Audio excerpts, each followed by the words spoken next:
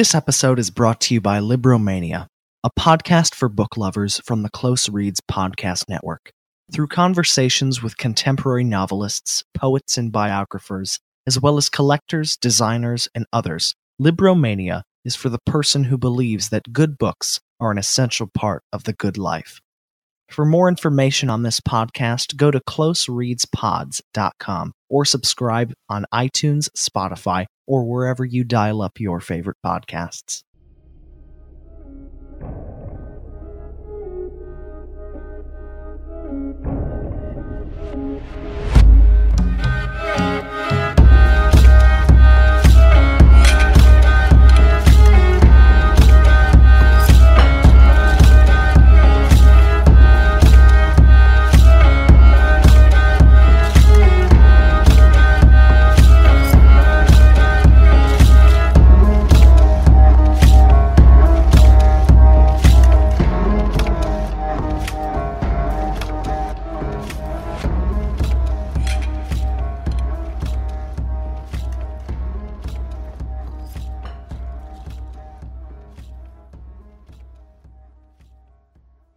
Hello and welcome to the History of Vikings. Today I'm joined by Professor Gísli Sigurðsson, a research professor at the Árni Magnússon Institute of Icelandic Studies at the University of Iceland. He has written on many topics pertaining to Norse and Icelandic culture and history, including the Eddas, Sagas, Gaelic influence on the early culture and verbal art in Iceland, oral traditions, and much more. He has written 2 books, which I've placed a link to in the description below, the first titled The Medieval Icelandic Saga and Oral Tradition, A Discourse on Method, and the second titled Gaelic Influence in Iceland. Professor Sigurðsson, thank you so much for joining me today. Well, thank you for having me. My pleasure. Well, it's a pleasure to have you on, and I'm very excited to cover what we're talking about today because it's something I've thought a great deal about. Today we're going to be talking about really a plethora of topics pertaining to the discovery and settlement of Iceland in the Icelandic sagas, but particularly Laxdæla Saga and the notable female character Odd the Deep-Minded, but perhaps just clearing some things up, serving as a prelude to our discussion today.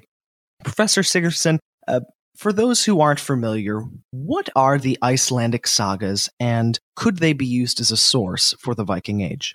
Yeah, these are 2 big questions. We can spend many programs on them. The Icelandic sagas is a term that covers a lot of narratives that were written in medieval Iceland, that is from the 13th and to 14th century mostly.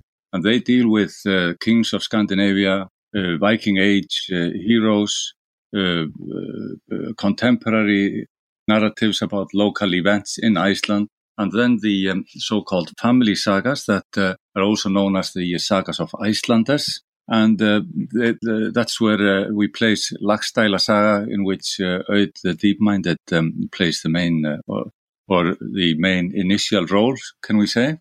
And Laxdæla Saga is one of the oldest sagas. We have fragmentary manuscripts of it from the second half of the 13th century.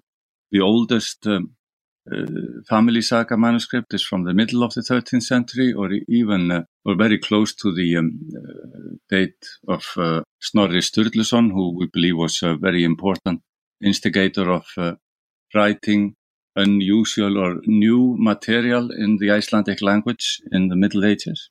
Covered mythology, the narratives about the kings of Norway, and also these family sagas, which are a bit of a novelty in a medieval context, because they tell of events in Iceland during the settlement of the country, which was first visited or inhabited by hermits from Ireland and Scotland, and who were already here in the country in the late 9th century when the Norsemen come and settle the entire country in what seems to have been a systematic fashion.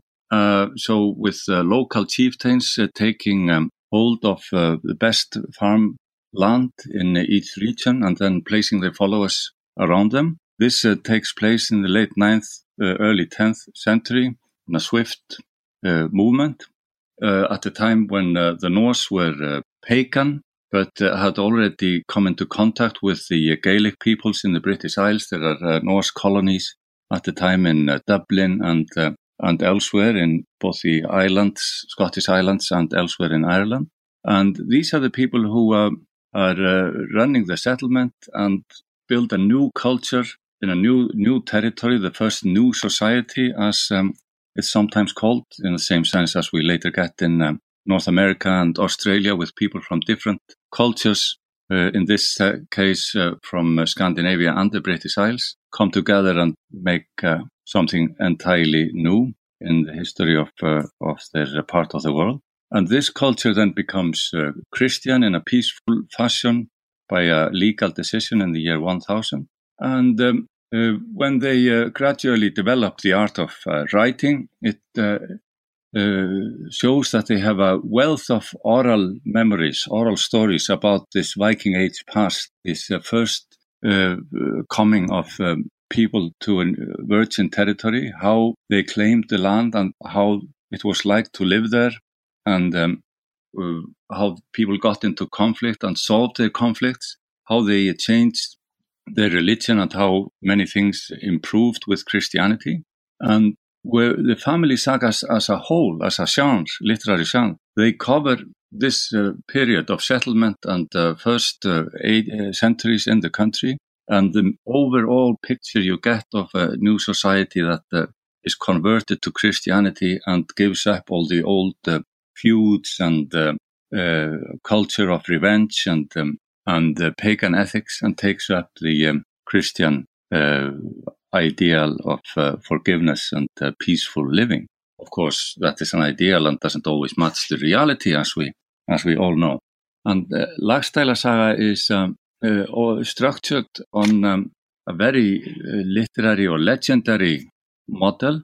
The main character after Auður, this great grandmother of the main characters in the story, is a woman called Guðrún, and that is a name of which we know well from the Nibelungen legend, as it was told and retold in prose and poetry in Iceland in the 12th, 13th, and 14th centuries.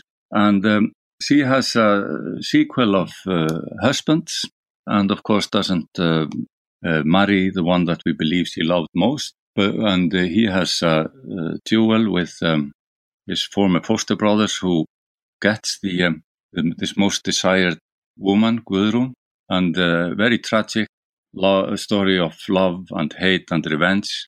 And that takes place in the western region of Iceland that was heavily settled by people from the British Isles, where Auður the Deep-Minded was coming from.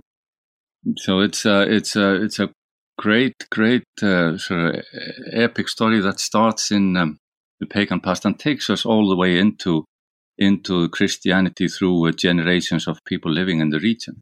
And then it's a question of historicity, of course. Is this preserving some real memories of historical events, or what is it? Because we see it's exceptionally well structured as a literary narrative. It has all these heroic, legendary motifs, and the characters and the conflicts, the love affairs, and how they interact is very much based on the Nibelungen cycle. And but then again, we can also say, well, this is what is happening all the time in our lives, that people fall in love and don't get the partner that they desire and end up with something very different, and long for it the rest of their life. That's what all the pop songs are about, and so on. That's why they are so popular. And so it's no great surprise that this is also a big theme in the medieval period. And but the magnitude of the characters, of course, can be explained by this: how much they are built on these grand, even opera-like characters that focus on these very central feelings in the individuals that play the main role. Even Auður, this she comes from Dublin, where she was a Viking queen, wife of Ólafur Hvíti, Ólafur the White, who also has resemblance in historical sources in Ireland, even though historians always have an easy time pointing out inaccuracies in these narratives, and one should not be surprised by that, because if there is a historical continuity, which I believe there is, of course it's through oral storytelling traditions through many, many centuries. And then it's bound to change. It's bound to take on this literary form, and that is just the nature of narrative. So the exact dates and so on are bound to change, but it's phenomenal, I think, that this name of Ólafur Hvíti matches an olive that was in Dublin around the same time, and some of the other names in the family trees of these people also have a match in historical characters in that region in the Viking Age or in the 9th century. So what is also interesting is that Auður, she is presented as early Christian. She comes with Christianity with her, but here, of course, we run into difficulties because we have more than one tradition about Auður in Iceland. So she figures in more texts than just a single saga. But the interesting narrative about her is that she is presented as a Christian from Dublin, and we know that the Norse who were there in the late 9th century were converting to Christianity at the time, because Ireland, as we know, was well Christian by then. And so she brings in as many other characters associated with this region seem to have done. They bring Christianity with them from the British Isles already long before the official Christianization of Iceland in the year 1000. And we also see that it is people from this region that move on to Greenland with Eric the Red in the late 10th century. And we see that there are no pagan graves in Greenland. The earliest graves there are Christian. So what the archaeology seems to be telling us there is that the people coming from the region of the deep-minded, this Christian grand Viking queen from Dublin, when they emigrate to Greenland 100 years later, they have kept up their Christianity, and that is to say, been Christian all along. So this overall picture of the culture in Iceland as being Norse pagan converted to Christianity in the year 1000 is probably a bit more complicated than that. And she also, if you think about the narrative about her coming to Iceland, Auður, she when she is widowed in Dublin, she takes away with all her retinue and goes to Scotland, where she has a fleet built and loses her most prominent son, and continues through the Isles of Scotland up to the Faroe Islands, ending up in Iceland, always leaving someone behind to build up not an empire, of course, but some influence and status in every region. And very much in a similar manner as we have mythological memory about the King Odin, who later became the god Odin. When King Odin moved north through Europe and up to Scandinavia, he did exactly the same. He married off his kinsmen along the way in order to build up a network of his power and influence until he finally settled in Scandinavia and was eventually, as we are told in the narratives of Iceland, mistakenly taken for being a god, and was taken as such until, of course, he was replaced by Christ and the Church. So it's a very mythological model. That is the point of the story, that Auður's travel is built on, and so in that sense she becomes the great maternal founder of Iceland, and with this connection back to early Christianity and the Gaelic culture, which we also see in a little anecdotal variation in Laxdæla Saga, that one of the slaves that comes to Iceland, bought on Scandinavian slave market, and claims to be mute, turns out to be an Irish princess who teaches her illegitimate son that she has with her master, teaches him secretly Irish, and he eventually, as a grown man, and of course is the best of all in his neighborhood and of his age. He goes to Ireland with a message from his Irish princess mother, when all that is revealed, her origins, that is. And the first man he meets, of course, is the king, his grandfather, and the foster mother of his mother, and he is welcomed in Ireland. Now we are talking about the historical memory of this semi-legendary narrative in Iceland in the 13th century, not necessarily historical facts here. And he is offered to be the king of Ireland, but of course he declines because he has to go back home to Iceland. So that is how fond he was of his family and home region there. That perhaps also demonstrates the difficulty in using the narratives as an accurate historical source, but because events of this kind cannot be factual in our usual sense, but the overall picture of the culture that the story presents, so with this slave woman that of a noble background in Ireland that is brought as to Iceland and later, of course, steps up the social ladder there, is realistic enough and is probably a realistic historical memory of the overall development of the culture in the new country. That's fascinating. Now, I'm really curious about sort of how these stories came into existence and how they were recorded. So, talking about how Laxdæla Saga was written, could you talk a little bit about that? Who wrote it down? When was it written down? And before it was written down, would this story have basically been an oral tradition that people would have told one another, perhaps passed down through generations? Yeah, that is the big question. And if I could give you the definite final answer to that, we would close our business here and go and do something else. That is, it's very tricky. We think it's written around the same time as we have the oldest manuscripts, so the late or second half of the 13th century. And it's also tricky to talk about authors in this manuscript culture, which is using oral stories as a source or as an inspiration.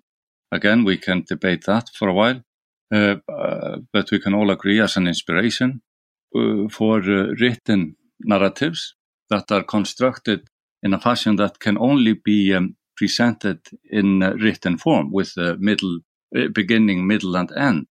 And because if these, and that is what I want to assume, if these stories that we have in the written version of Laxdæla Saga are reflective of oral stories about the same characters and similar events, or we can say similar characters as well as similar events, because when is a character the same? When he or she moves from one story to another. And but it's very tricky to get around that model that we had the wealth of oral stories about all of these characters. It's impossible to claim that they were always told in a chronological order. You could tell a story about Auður, the deep-minded, about her background, where she came from, how she fared, where she called in on her way to Iceland, and so on, and who were her children, and how did she die, and then you can jump on to some other character in the saga, and you can talk about him or her for a while, and so on. You can go back and forth in time in an oral milieu, but of course the manuscript doesn't allow for that freedom. It has to be constructed in a different fashion. And Snorri Sturluson, whom I mentioned earlier, he generated a group of interested writers around him. His two nephews in particular, they are known to have been active as writers or at least dictators to scribes. So that is, again, what the model we have to think of, that, or even instigators of works, that they have someone else actually writing for them. So there can be all kinds of models for that. And Laxdæla Saga, because of its emphasis on strong women, both Auður and the main character Guðrún, who holds the entire narrative together with her marriages, they seem to, much in Laxdæla Saga seems to reflect both the interests and the life and the actions of the women around Sturla Þórðarson, one of the two nephews of Snorri Sturluson. So we have reasons to believe that it was written, again, we cannot say by whom, but under the supervision of the women around Sturla, or under the supervision of Sturla, if we want to maintain that males must have been the active individuals behind writing at this time, which is not necessarily correct, but those are theirs are the known names that we have as active writers. So that then we have a written text in the late 13th century, and we need all this oral tradition then between the 9th and the 13th to be able to claim that there is some historical memory behind it. And the text is impossible to explain unless there is this continuity. There is this continuity of oral narratives being told and retold and reshaped, and always reflecting the interests of the current culture at the time. But the historical kernel and reality that is preserved through these ages makes it possible for us to claim that at least we have in these stories, these written stories, a real reflection of how people remembered their forefathers and foremothers in the region. And we also have reasons to believe that they were not all that wrong about the main frame of that story. So I think that answers all of these questions in a diplomatic fashion, so that most of us could agree on most of the content of the answer. Yes, certainly. That's a very clear way of going about it, I think.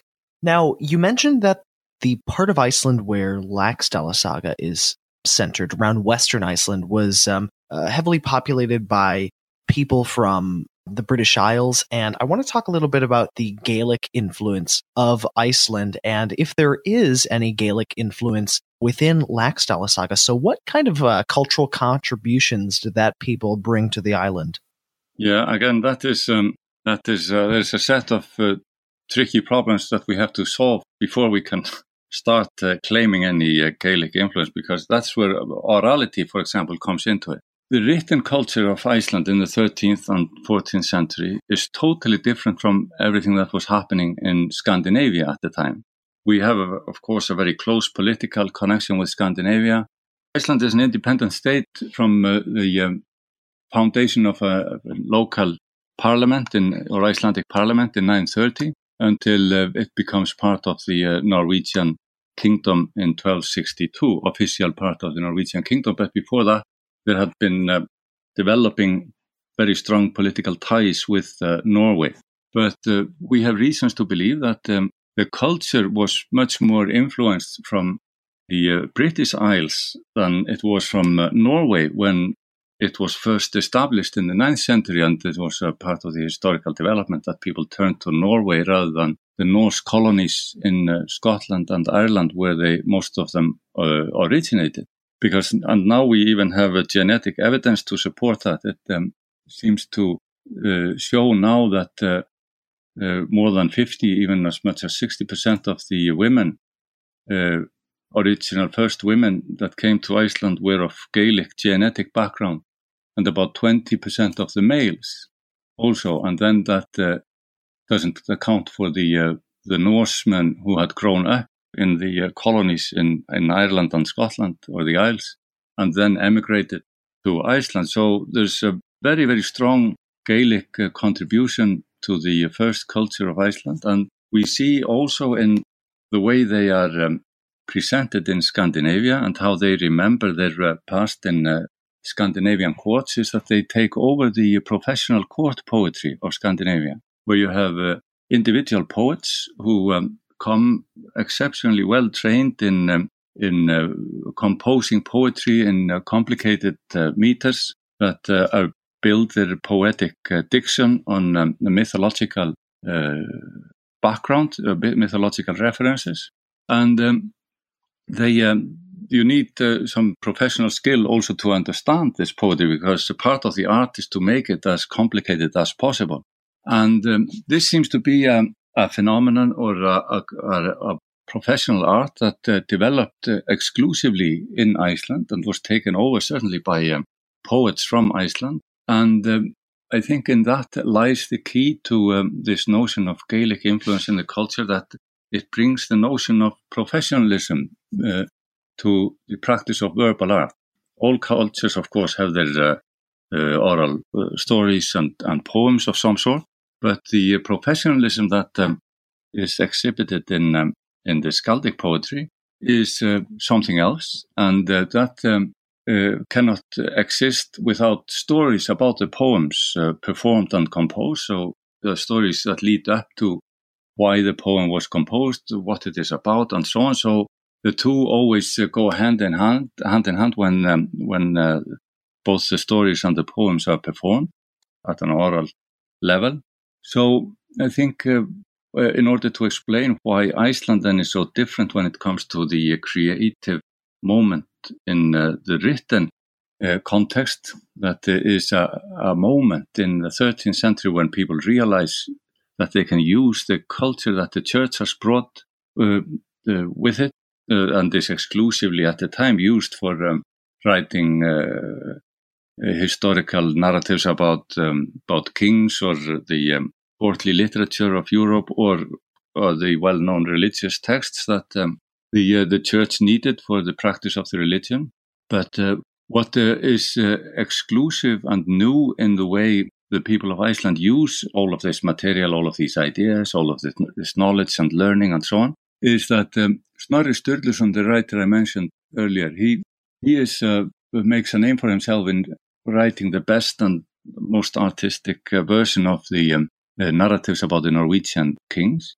But then he gets the idea that his training as an oral poet, with all the mythological background that was required, can be constructed into the written form in a similar fashion as he sees all his fellow students who are studying to be clerics within the church are getting their information, which was not available in that written form to Snorri when he was training as a young man. He gets this brilliant idea to put it all into a book. And the Edda, Snorri's Edda, which is our main source now for the mythology of the Norse.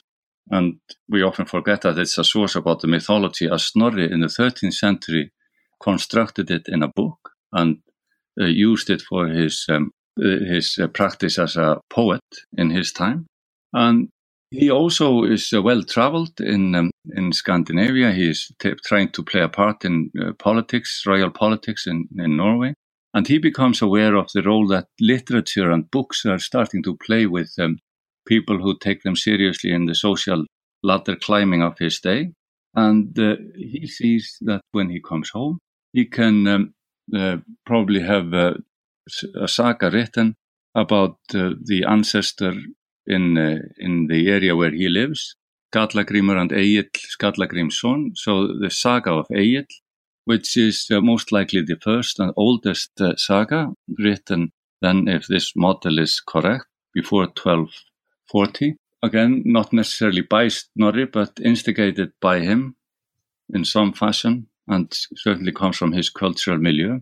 And then people get this idea, well, this is what we can do. It becomes a fashion. And in a small culture, if something becomes fashionable, everyone has to do it.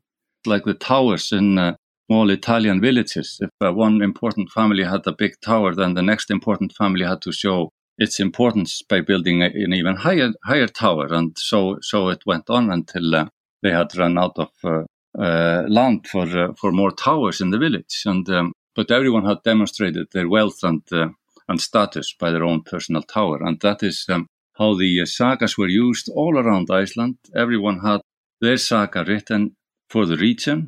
And as a result, we have the entire country covered with these narratives about the settlement period, as well as a systematic collection of informative genealogies and short stories about who came first to every single farmland around the country, clockwise. I think we can claim that that is something of a world record that no other culture on the planet can claim, that the absolute first meeting of man and nature was recorded from oral memory by the people of the culture itself in such a systematic and semi-historical fashion. So we can claim that at the time when people were writing this, they felt that they were writing historical narratives, even though we may see that they were filling in the gaps a bit more than they would have been willing to admit at the time of writing, perhaps. How interesting. Well, Professor Gísli Sigurðsson, thank you so much for joining me today on the History of Vikings. It's been a delight speaking with you, and this has been something I've wanted to cover for quite a long time on my podcast, and I certainly have learned a lot. So thank you so much for coming on. Well, thank you. It was a pleasure talking to you.